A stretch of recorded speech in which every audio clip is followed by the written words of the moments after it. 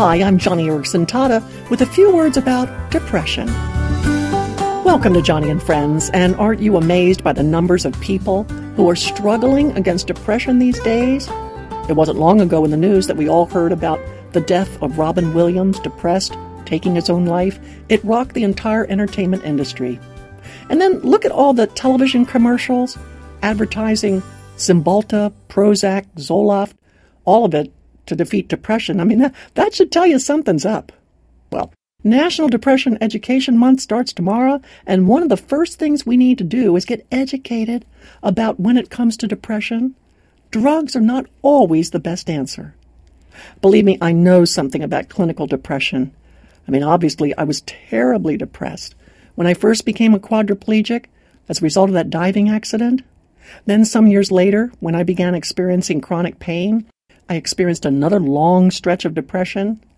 Honestly, I felt as though I were drowning, like there was this heavy cloud, a thick fog. I had no energy, no drive.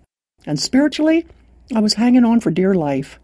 Hudson Taylor's little quote best described my situation, where he wrote, "I cannot read, I cannot pray, I can scarcely think, but I can trust." And that's exactly what I did. Isaiah chapter 50, verse 10, became my mainstay through depression, where it says, "Let him who walks in the dark, who has no light, let him trust in the name of the Lord and rely on his God." Suffice to say, I came up out of those 2 long stretches of deep depression with a brighter perspective on not only my quadriplegia, but my chronic pain. God led me through those 2 times of darkness, and I'm so grateful for the lessons learned. And just what did I learn? Well, I realized that I paid way too much attention to my own thoughts. When you're depressed, you will probably hear thoughts that are dark and pessimistic and critical of yourself and others. And when those depressing thoughts get started, rarely do they stop until they get to the most despairing place possible. It's like the whole process is on automatic. And because your mind seems to be perpetually foggy, or your thoughts always blue, you just don't feel capable of the huge effort needed to make mental corrections.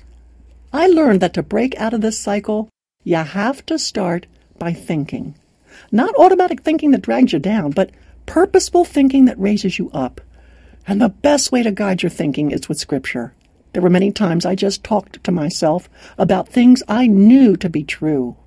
I would tell myself out loud that God is good, that He's out to protect me, He's out to defend me, He wants to change me, He desires to make me more like Jesus. I would tell myself that all of it is a desirable thing. I would remind myself that man does not live by bread alone, come on, Johnny, but by every word that proceeds from the mouth of the Father.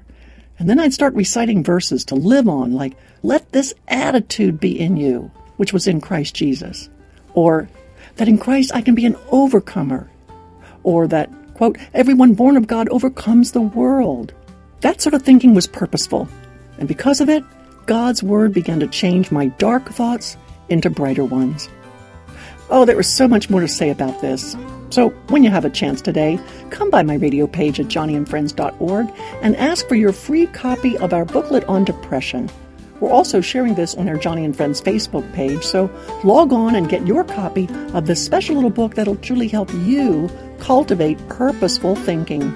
Do not let your thoughts drag you down. Instead, today, visit the Johnny and Friends Facebook page or johnnyandfriends.org.